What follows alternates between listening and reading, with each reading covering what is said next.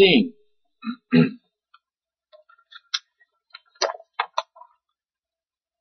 Final victory, the defeat of death. As we get very near the end of this chapter, but speak of in it one more time, Lord willing, next week. But last week, by way of review, we saw that our resurrected bodies will be the same, yet far superior. In fact, perfect and in full capacity. And I'll just kind of repeat and maybe expand on that a little bit more today as well. But we'll see they'll be eternally durable, full potential, superior power, access to all realms, both physical and spiritual. And as I said last week, I would just surmise that the eternal state will not be a physical realm and then an unseen spiritual realm, but that all those will mesh into one. There will just be the kingdom of God, and we will be experience all of that. There will be no part of it hidden from us anymore. Then I've also, remember I did this with 2 Peter 3. I want to do it today with John chapter 6, verses 39 and following. Then I'll do it a little bit later on. I'm just, when there are passages of Scripture that I think show the continuity of Paul's understanding of what happens in the next thing that we're waiting for, that is the day of the Lord when He comes back to effect this change in our bodies. And so this, I think, is a passage that also shows what I believe to be helps us understand what's going to happen. It says, "And this is the will of Him who sent me, that I should lose nothing of all that He has given me, but raise it up on the last day. For this is the will of my Father, that everyone who looks on the Son and believes in Him should have eternal life, and I will raise him up on the last day." So we see him talking about the same thing Paul is expanding on in chapter 15, the day in which we shall be raised, and we find out here that that's the last day, which is exactly what Paul said, right? We saw last week that's exactly what Peter has said, that that's the last day, that that's the day we're waiting for, and the second coming, and that's considered to be the last day. We'll stop there. So last week we began to see the glories of our resurrected bodies as Paul contrasts what we have now with what we will have then. And the last comparison we see here in our text today that kind of explains that, where our natural bodies came from, its limitations, and where we're getting our spiritual bodies from, our spiritual life. He contrasts that, as he's already brought up earlier, remember, between the first and the second Adam. And so he will bring that in. And that also not only shows the connection we have with Adam and Christ, physically, spiritually, sinfully, and righteous, but it also explains really how the gospel works, how our salvation works. Just as we inherited sin in Adam, we inherit a righteousness in Christ. Adam sinned, we did not, but we are guilty. We got his guilt from that. Jesus was righteous, we are not, but we will get our righteousness from his work. And so, again, it's where Paul expands more fully on that in chapter 5 of Romans. And so Adam gave us our physical body. Our second Adam will give us our spiritual body, which kind of brings everything that he has together to this point. So in verse 45, he begins by quoting Genesis 2:7, where we learn that Adam was created and became a living soul. Now, what he's saying there is that that's when Adam was he was given a body, but that's where he became self-aware. He was given life, physical life. And so he says here that the first man, Adam, became a living being. The last Adam became a life-giving spirit. You have to just think about that for a moment. Adam was given life. The first Adam was given life, and he became physically alive. The second Adam did not come into being. He was not given life. He was the second person of the Trinity, of course, has always been a life-giving spirit, but that's really not what I think what Paul is referring to here, because this has more to do what we receive in Christ. And so this second Adam, Jesus Christ, there was a point in time, it says, where he became a life-giving spirit. Yet not in the sense of his creative work, which really is what, he's the one who gave Adam his life.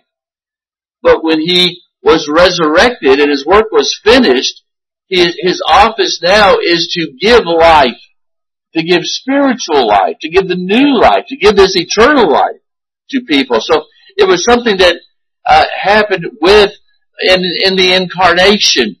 Jesus had to be incarnated. Well, the second person of the Trinity had to become Jesus, become that incarnate God-man, in order to give to be a life-giving spirit. So we receive something in Adam and something in Christ. Now, while some don't think that this is to be taken as something that literally happened, excuse me, I got ahead of myself. Paul's point here is that Adam was created from matter and became bound to earth, as the next few verses will point out. In Genesis 3:22, of course, we know that he fell, and it's said there that Adam and Eve were not allowed to eat of the tree of life lest they live forever. And some people don't believe that that's something that literally would have happened, was all symbolic. Well, I don't believe that, because if that's symbolic, then who knows what else is symbolic in that passage, right? I think that the point there is that in Adam fell and their bodies became subject to death, but they were also sinners, and so they were not allowed to eat of the tree of life, because the last thing that would be good for them is for them to live forever in their sinful bodies, right? And so in Christ, in his work, he has come to reverse all that. We shall live forever, yes, but not in the sinful body. We will receive not only our souls will be renewed, but our bodies will be renewed, as we've been talking about. And so the tree of life is a type of Christ. As we eat of him, we receive eternal life. And so God, I don't think, allowed them to eat of a physical tree, because there was a better design that he had for mankind. It would not have been good if we were born into this world with bodies that last forever, but we're still sinners, right? We need a complete change, and that's what Paul is talking about here. And so the last Adam is a life-giving spirit, in that he gives us spiritual heritage both in body and spirit. I mean, we receive the new life, but part of Paul's point here is that we'll also receive new body, not just internally the spirit, but the body. Romans 5:21, where again, this is all explained in great detail, but remember that it says, so that as sin reigned in death, grace also might reign through righteousness, leading to eternal life through Jesus Christ our Lord. In Adam, sin reigned unto death. In Christ, righteousness leading to eternal life will reign. Christ undid what Adam did. Adam sinned, Christ didn't sin. Christ did what was right, and in that gained life and righteousness for us. And of course, for this to happen, sin had to be taken care of. And so the underlying reason for all this is not just Paul's talking about how that someday we will receive better bodies and enter into the heavenly, but that the first thing that had to take place, we had to be forgiven of our sins. We had to be made righteous, because rotten stuff, as he's saying here, rot, sin, decay, none of that is fit for the presence of God. And so it all had to be taken care of, both spiritually and physically. So gaining heaven isn't just about us enjoying a better existence. It's certainly that. But it is so that we might display the redeeming work of God and glorify him in our very being. And so verse 46 basically says that Adam was a prototype of our physical bodies, and Christ is a prototype of what we shall be. It says, but it is not the spiritual that is first, but the natural, and then the spiritual. Now, again, he brought this subject up back in verses 22 to 23, the first Adam, second Adam. But in this verse, he says something that I find to be pretty profound and interesting. On the surface, it might seem kind of obvious, but the first thing he does here is explain why we find ourselves in this world and waiting for the resurrection. Notice what he says here in verse 46. It seems to be, it's all about the order of things. First of all, he says, there has to be not the spiritual, but there has to be natural. There was first Adam, and then there was Christ. First, we are born into this world physically, but then we have a spiritual body to look forward to. He's talking about the order of events, in a sense, right? So, the first thing he's doing is explaining why we find ourselves in this world waiting for the resurrection. It is God's will for us to live first on earth, to be redeemed, to serve Him, to experience the physical, and then to look forward to the reward, to look forward to the Spirit. So that's the first thing he says, and again, that's kind of obvious, but it reminds us that our reward comes later. We're born, we have to live in this body of sin now, but better is coming. But he also makes the point then that men are created first with physical bodies, and after that they will have spiritual ones. I mean, that's kind of what he's saying here. That's the point. And what I find interesting about that, and maybe important too to some degree, is that what we learn from this, if we were first physical and then spiritual, that we did not exist in heaven as angels or in some form that we cannot remember.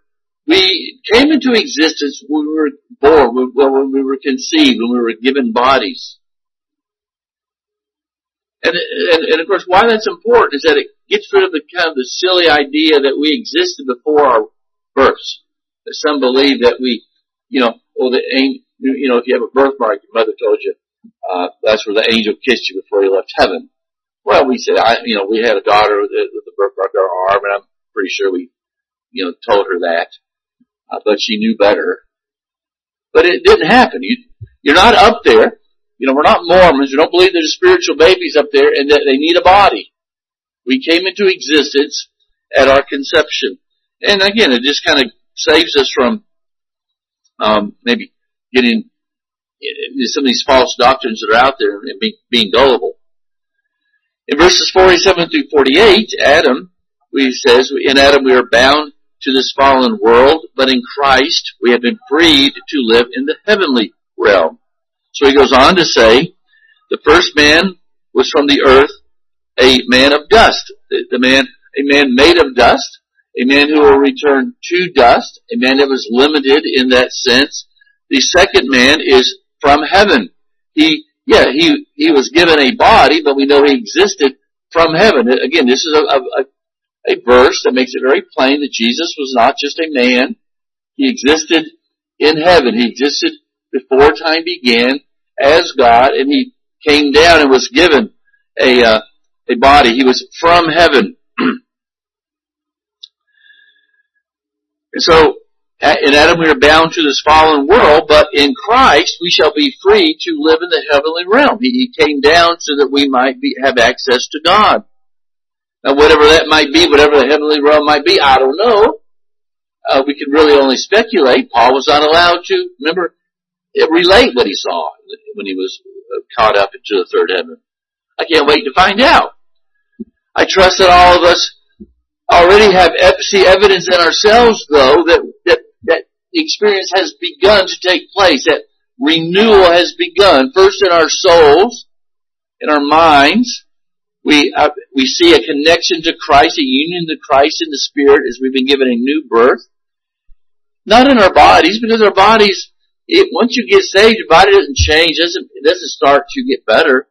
It's just the same as it always was. Of course, the whole point of this chapter is we know that our body's transformation hasn't begun. It will take place at death, or when Christ comes back. But we know inwardly that transformation has begun. Right? So we get a little idea of the greatness of our new bodies then as we read of what Christ is able to do after the resurrection. Remember, he he could appear and reappear.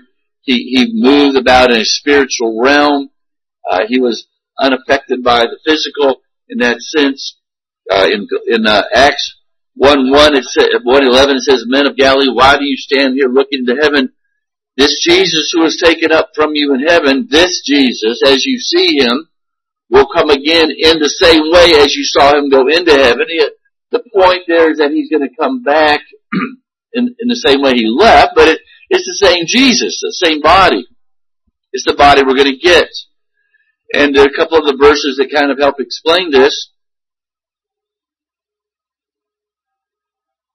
Philippians 3:21, "Who will transform our lowly body to be like his glorious body, by the power that enables him even to subject all things to himself." So the power that he's got to reign over all creation is not that we're going to have the same power, but that power is what he's going to work in us in our new bodies. Now I want you to notice here a little theme. 1 John 3:2, "Beloved, we are God's children now, and what we will be has not yet appeared, but we know that when he appears, we shall be like him, because we shall see him as he is.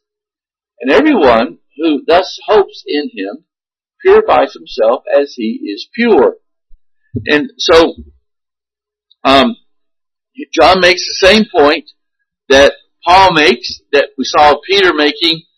Remember in last week in 2 Peter 3, that part of Peter's purpose in telling them what's going to happen when Christ comes back in the new heavens and new earth is that it should cause us to live in light of that, right? And that's what John does here in his epistle in 1 John. It is the hope that we shall someday be like Christ and commune with Christ that should be purifying us. That's a purifying effect. And of course, Paul's been bringing this out through all chapter 15. So you see the continuity here. This is something that's important. God doesn't save us just to be like the world. He saves us to be different, to be pure, to be a people that love holiness, that love to do right, that want to be like Christ. And I wouldn't make any bones about that. There are a lot of people that say, well, that's legalism. Well, I'm sorry. Then Paul and John and Peter were legalists. If that's your definition. Of course, we know that's a lot of nonsense. So here John makes the same point. And so the graveyards of the redeemed are kind of like planted fields waiting to sprout to the glorious harvest. When Christ comes back, the graves will be opened. Now, I prefer, all things being equal, that to be buried. I know that we live in it used to be, for millennia, your parents died, you took them out back, someplace, you'd set aside their own property, and you buried them, right? Or something like that. And that's not possible for most people anymore because of the great numbers of people on the earth. So I don't make an issue about cremation. That's something I think that's something that people got to make a mind up for themselves. I don't think you can make a real case in the Bible that it's wrong. But all things being equal, I like the fact of being buried because it looks like someone at rest, someone who is in a temporary resting place or waiting for Christ to come back and to give them life and to wake them up, as it were, and to give them a body. So there's just a great picture there of our waiting for the Lord to come back that you kind of lose in cremation. You're just a bunch of dust in a pot, right? So I think cremation is very unfortunate. But again, the times we live in, I think that it's one of those things we got to deal with. But anyway, in verse 50, we're given a description of our glorified bodies, and he describes a day in which they will happen. He kind of changes, he starts kind of getting into his closing thoughts here. He says, "I tell you this, brothers, flesh and blood," that is the physical body, "cannot inherit the kingdom of God." He's talking about the old man, the old flesh and blood. Obviously, we're going to have physical bodies, but they're not going to be, I doubt there's going to be blood flowing through them because that's physical life. That's temporal life. And that's why it's probably going to be different. But we know here what he's talking about is the bodies that we're in now cannot inherit the kingdom of God, nor does the perishable inherit the imperishable, because these bodies are prone to rot. So, and they're going to rot. When you die, you're going to rot away. And so we need something better. I think that's what he's saying there. In that day of death, death will not just be removed then. In other words, it won't just be that there will be no more death, but everything that has died before shall receive life. Death will be undone, we might say here in verse 50. The imperishable does not inherit the imperishable. So he says, behold, I tell you a mystery. We shall not all sleep, but we shall all be changed. So he's saying that this is what happens to those who have died, but he says, I'm going to tell you something that the Old Testament really didn't deal with.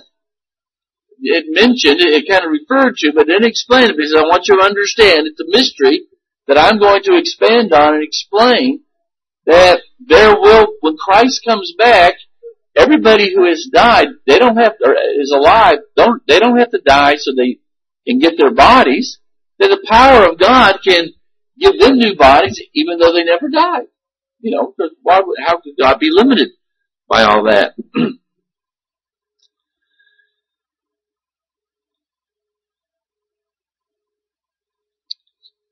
So, I wanted to quote something I read here some time ago. Just a second here, let me look it up.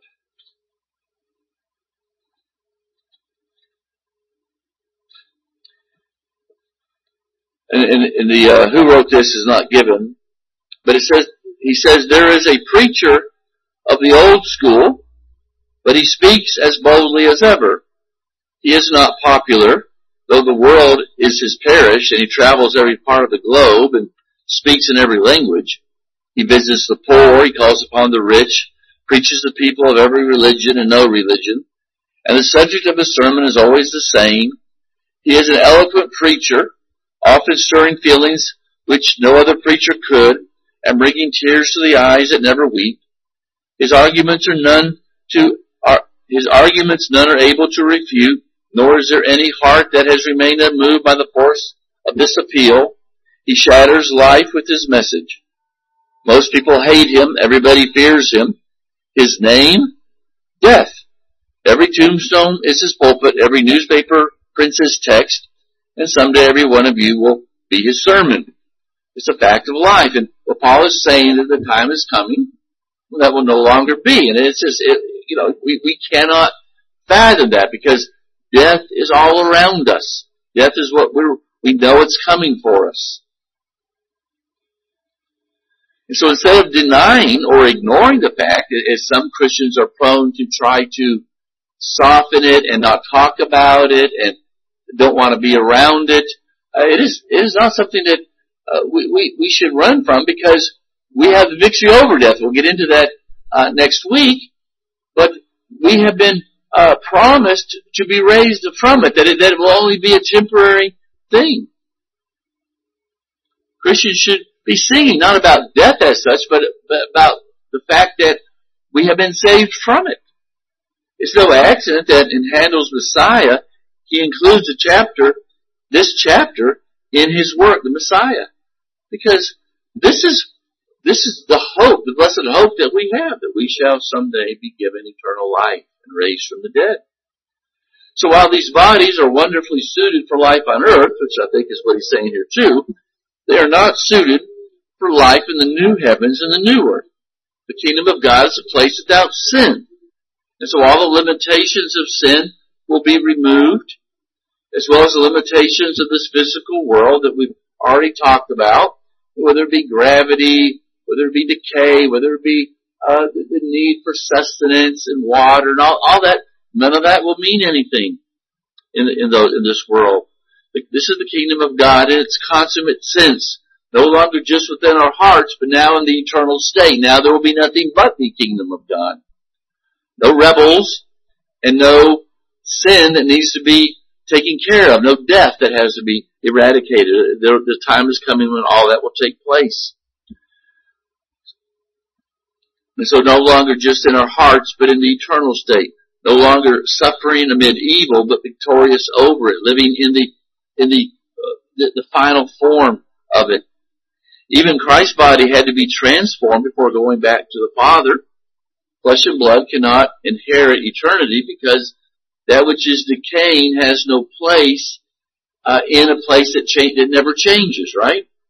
That lasts forever. And so our bodies are dependent on air and gravity and food and so forth. But our new ones will be able to enjoy, I think, be able to enjoy food and drink. I mean, we're going to have the marriage supper of the Lamb. I believe that we'll be able to enjoy tastes and smells and all that kind of stuff, but in a perfect way. And so let me just summarize really the last two messages looking at some of the points that he makes. First of all, that the former body is sown in a perishable state.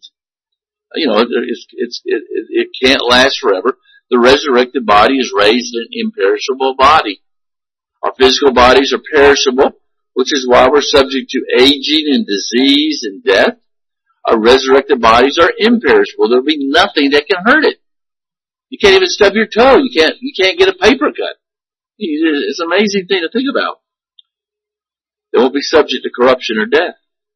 Secondly, the physical body, earthly body is sown in dishonor. The resurrected bodies is raised in glory.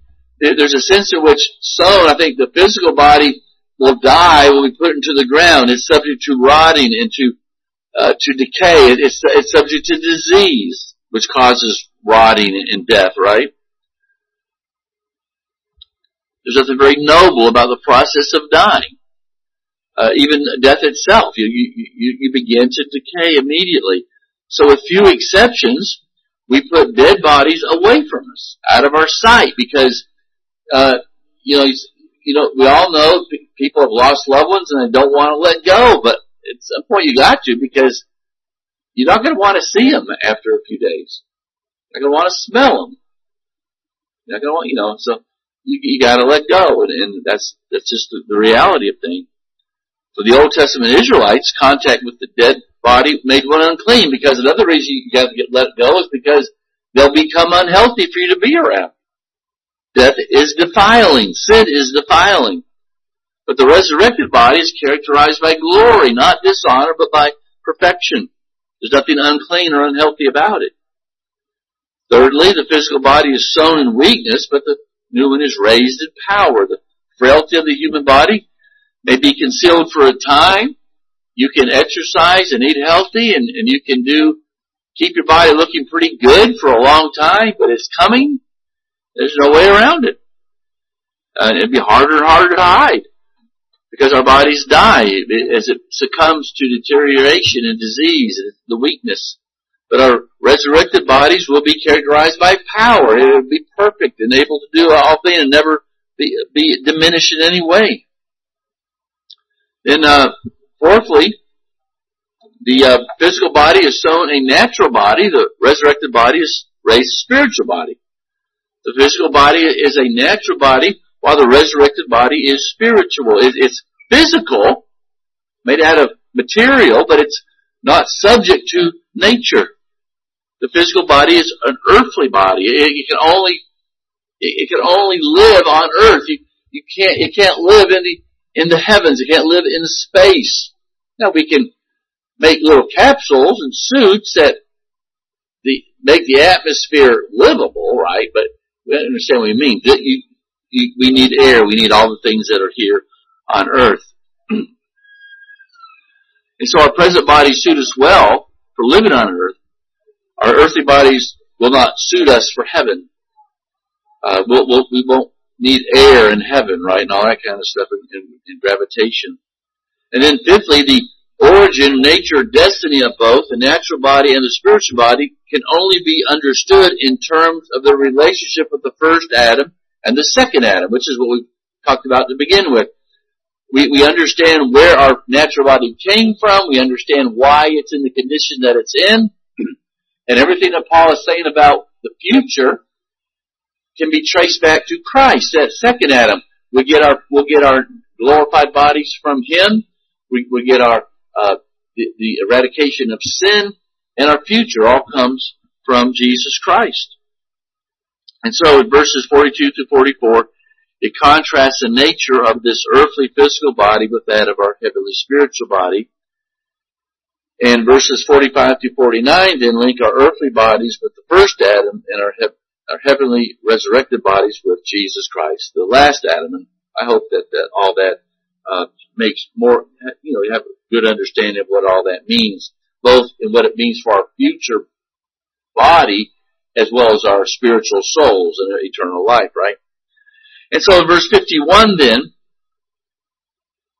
we see here changing the subject, well, not really changing the subject, but answering the question that, what happens to those who aren't dead when Christ comes back? He's anticipating that question.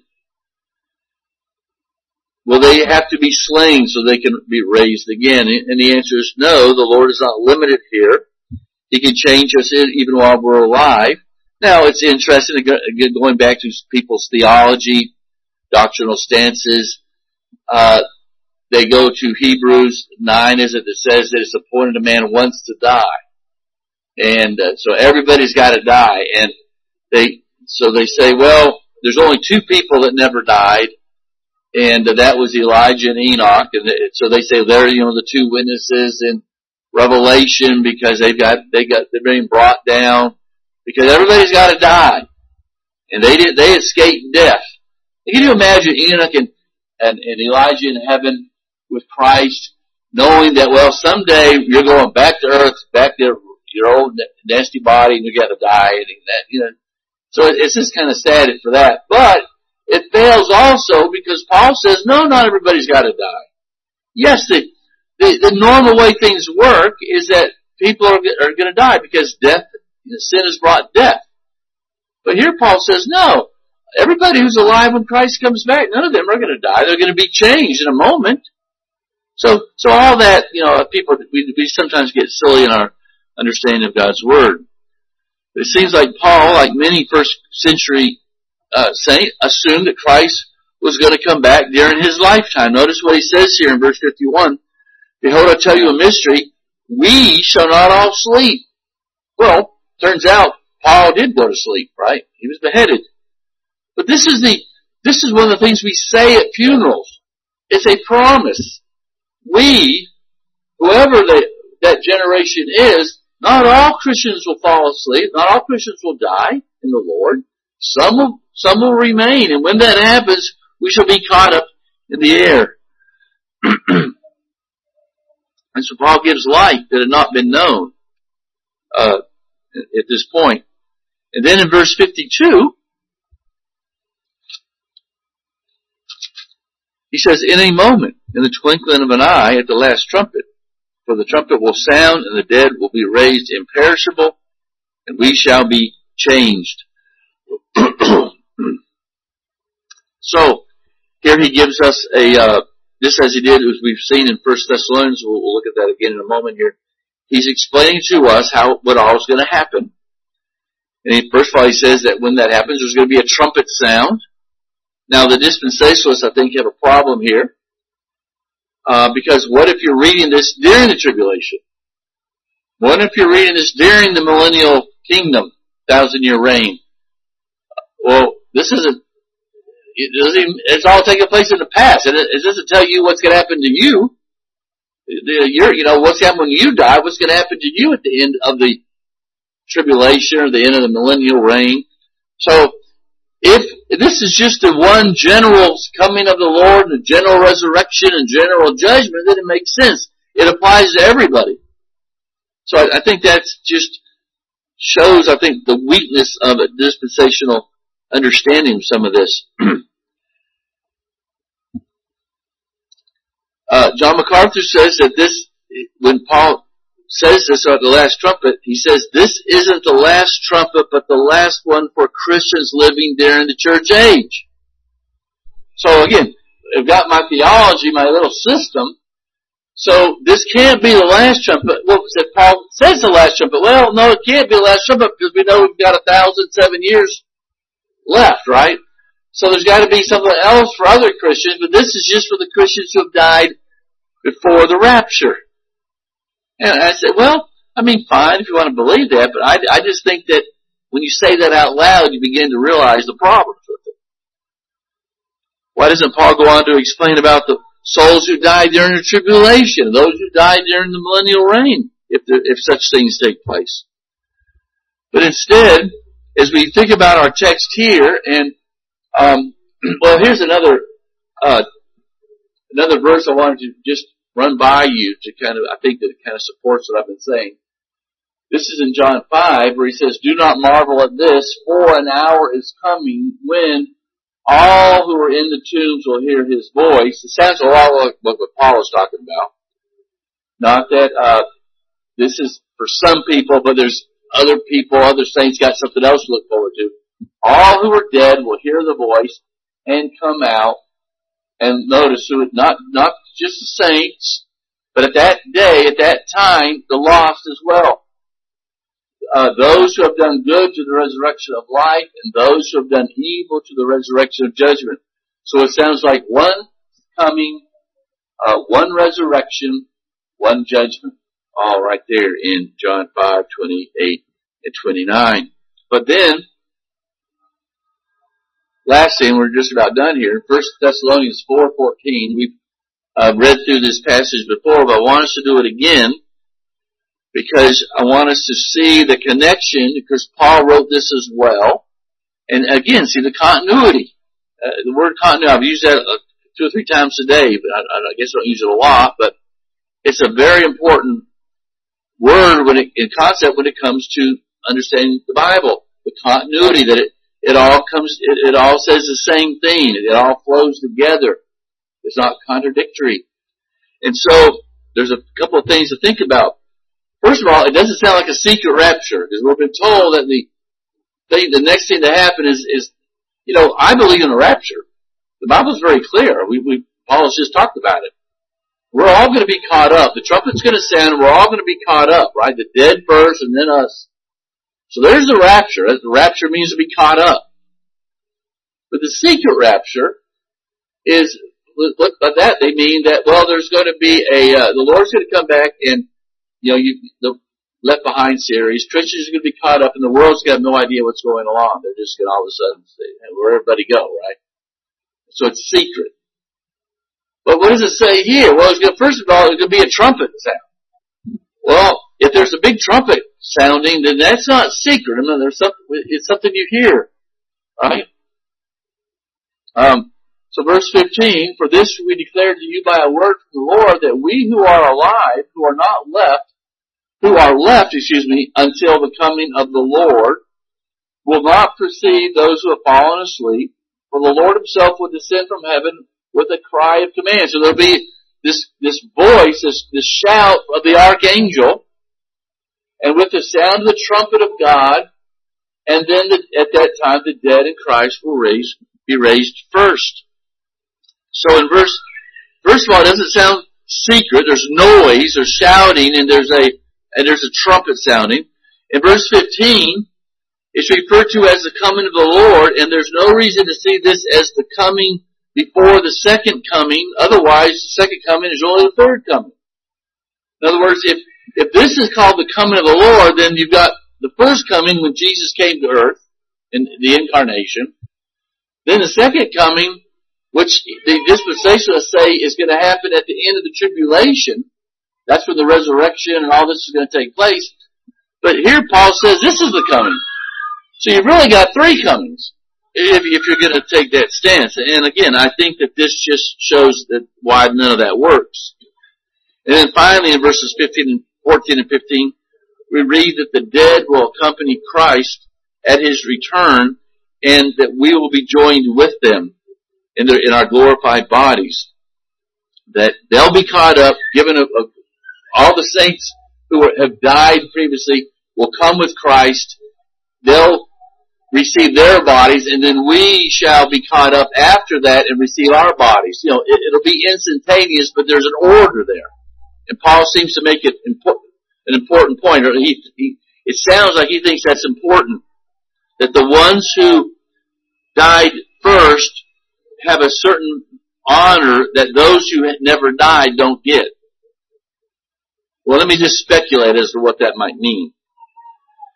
The reason why they get first, the resurrected body first, is because they've done something that we have not done.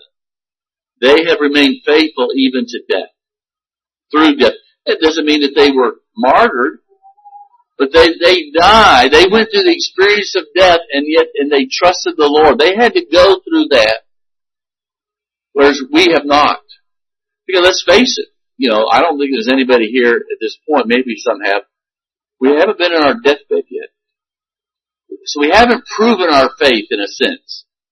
We haven't lain there knowing that death was a few days or a few hours away and rested in Christ and gave a great testimony of the Lord, right? We haven't had that experience. We haven't had to go through it yet. And not everybody will. I mean, some will die instantly in a car crash. Some of us will die sedated and out of it, which is, it's kind of good and bad. You kind of understand it. But some will die and they'll see it coming. And they'll have the opportunity to be faithful to the end and to talk about Christ and to be an example to others. And it seems like Paul is saying that to experience that, you get a special honor. You get your body before the rest. And so I would just, speculate that is perhaps why. But regardless of that, Paul says, encourage one another with these words. And so I want to encourage you to not die kicking and screaming. It's not that we have to look forward to it, because we said that it's not the fear of death, it's the fear of the process of death. That's no fun. But to die in the Lord, to die well. I don't want to die kicking and screaming, full of fear. I want to be able, if the Lord allows that circumstances to happen, to die with a smile on my face. To die telling others that I will be with the Lord, and to express my love for the Lord, and to die like that as a good soldier of Jesus Christ, like Paul died, no doubt, as we read about him. If a child could go to sleep full of anticipation because he's going to get some gifts at Christmas morning, why in the world can't we go to sleep in Christ, knowing what's awaiting us, right? One last thing, that's in verse 52 here. He says that in a moment, in the twinkling of an eye. The word moment is where we get the word Adam from. In their understanding, the word Adam comes from, they knew that you could only divide everything down so much, and that at some point you had that which couldn't be divided, the smallest thing.